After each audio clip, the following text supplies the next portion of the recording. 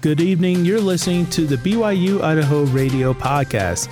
I'm John McSwain with your evening headlines for Wednesday, January 24th, 2024.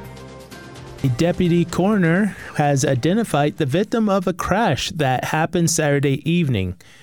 East Idaho News reports Franklin County Deputy Coroner Jordan Webb identified Ethan Butler of American Falls as the driver killed in a crash that happened after 11 p.m. on Saturday near Preston. Butler was driving on U.S. Highway 91 in a 2006 Chevy Silverado without a seatbelt. When the truck swerved off the roadway, overturned, and came to the rest on its side, Butler was rushed to the local hospital and later died due to his injuries. If you missed the improv comedy night in Blackfoot over the weekend, don't worry, they're coming back for another show. Student reporter Breanna Latouche has the story. Improv comedy night will return to the Newark Theater in Blackfoot on Saturday, February 10th at 7:30 p.m. Terry Hansen, the newest member on the Blackfoot Community Players Board, has worked with Blackfoot and Snake River Community Players for many years before joining the board of directors. Prior to the show that happened on Saturday, he said he was excited to see the show for the first time. He told me he knows one of the guys in the group. I know one of the guys that's in the project, and he's done a great job with the shows that he's done with us. Improv comedy is run by a group called the Improv Comedy Project, where one of the members of the group has been in shows at the Newark Theater in Blackfoot. Yes, the Comedy Project is the company or the group that's putting this on. One of the guys has been involved in several of our plays and wanted to do Comedy Project Improv Comedy Night at our venue.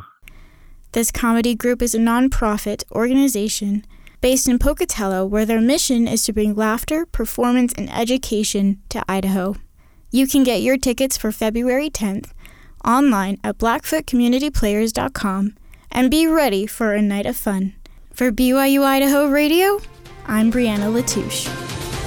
After a few life-changing experiences, he learned on his mission for the Church of Jesus Christ of Latter-day Saints, BYU-Idaho, student Logan Weaver sought to find common ground with others outside of his faith. While knocking doors on his mission, Weaver met a Muslim man.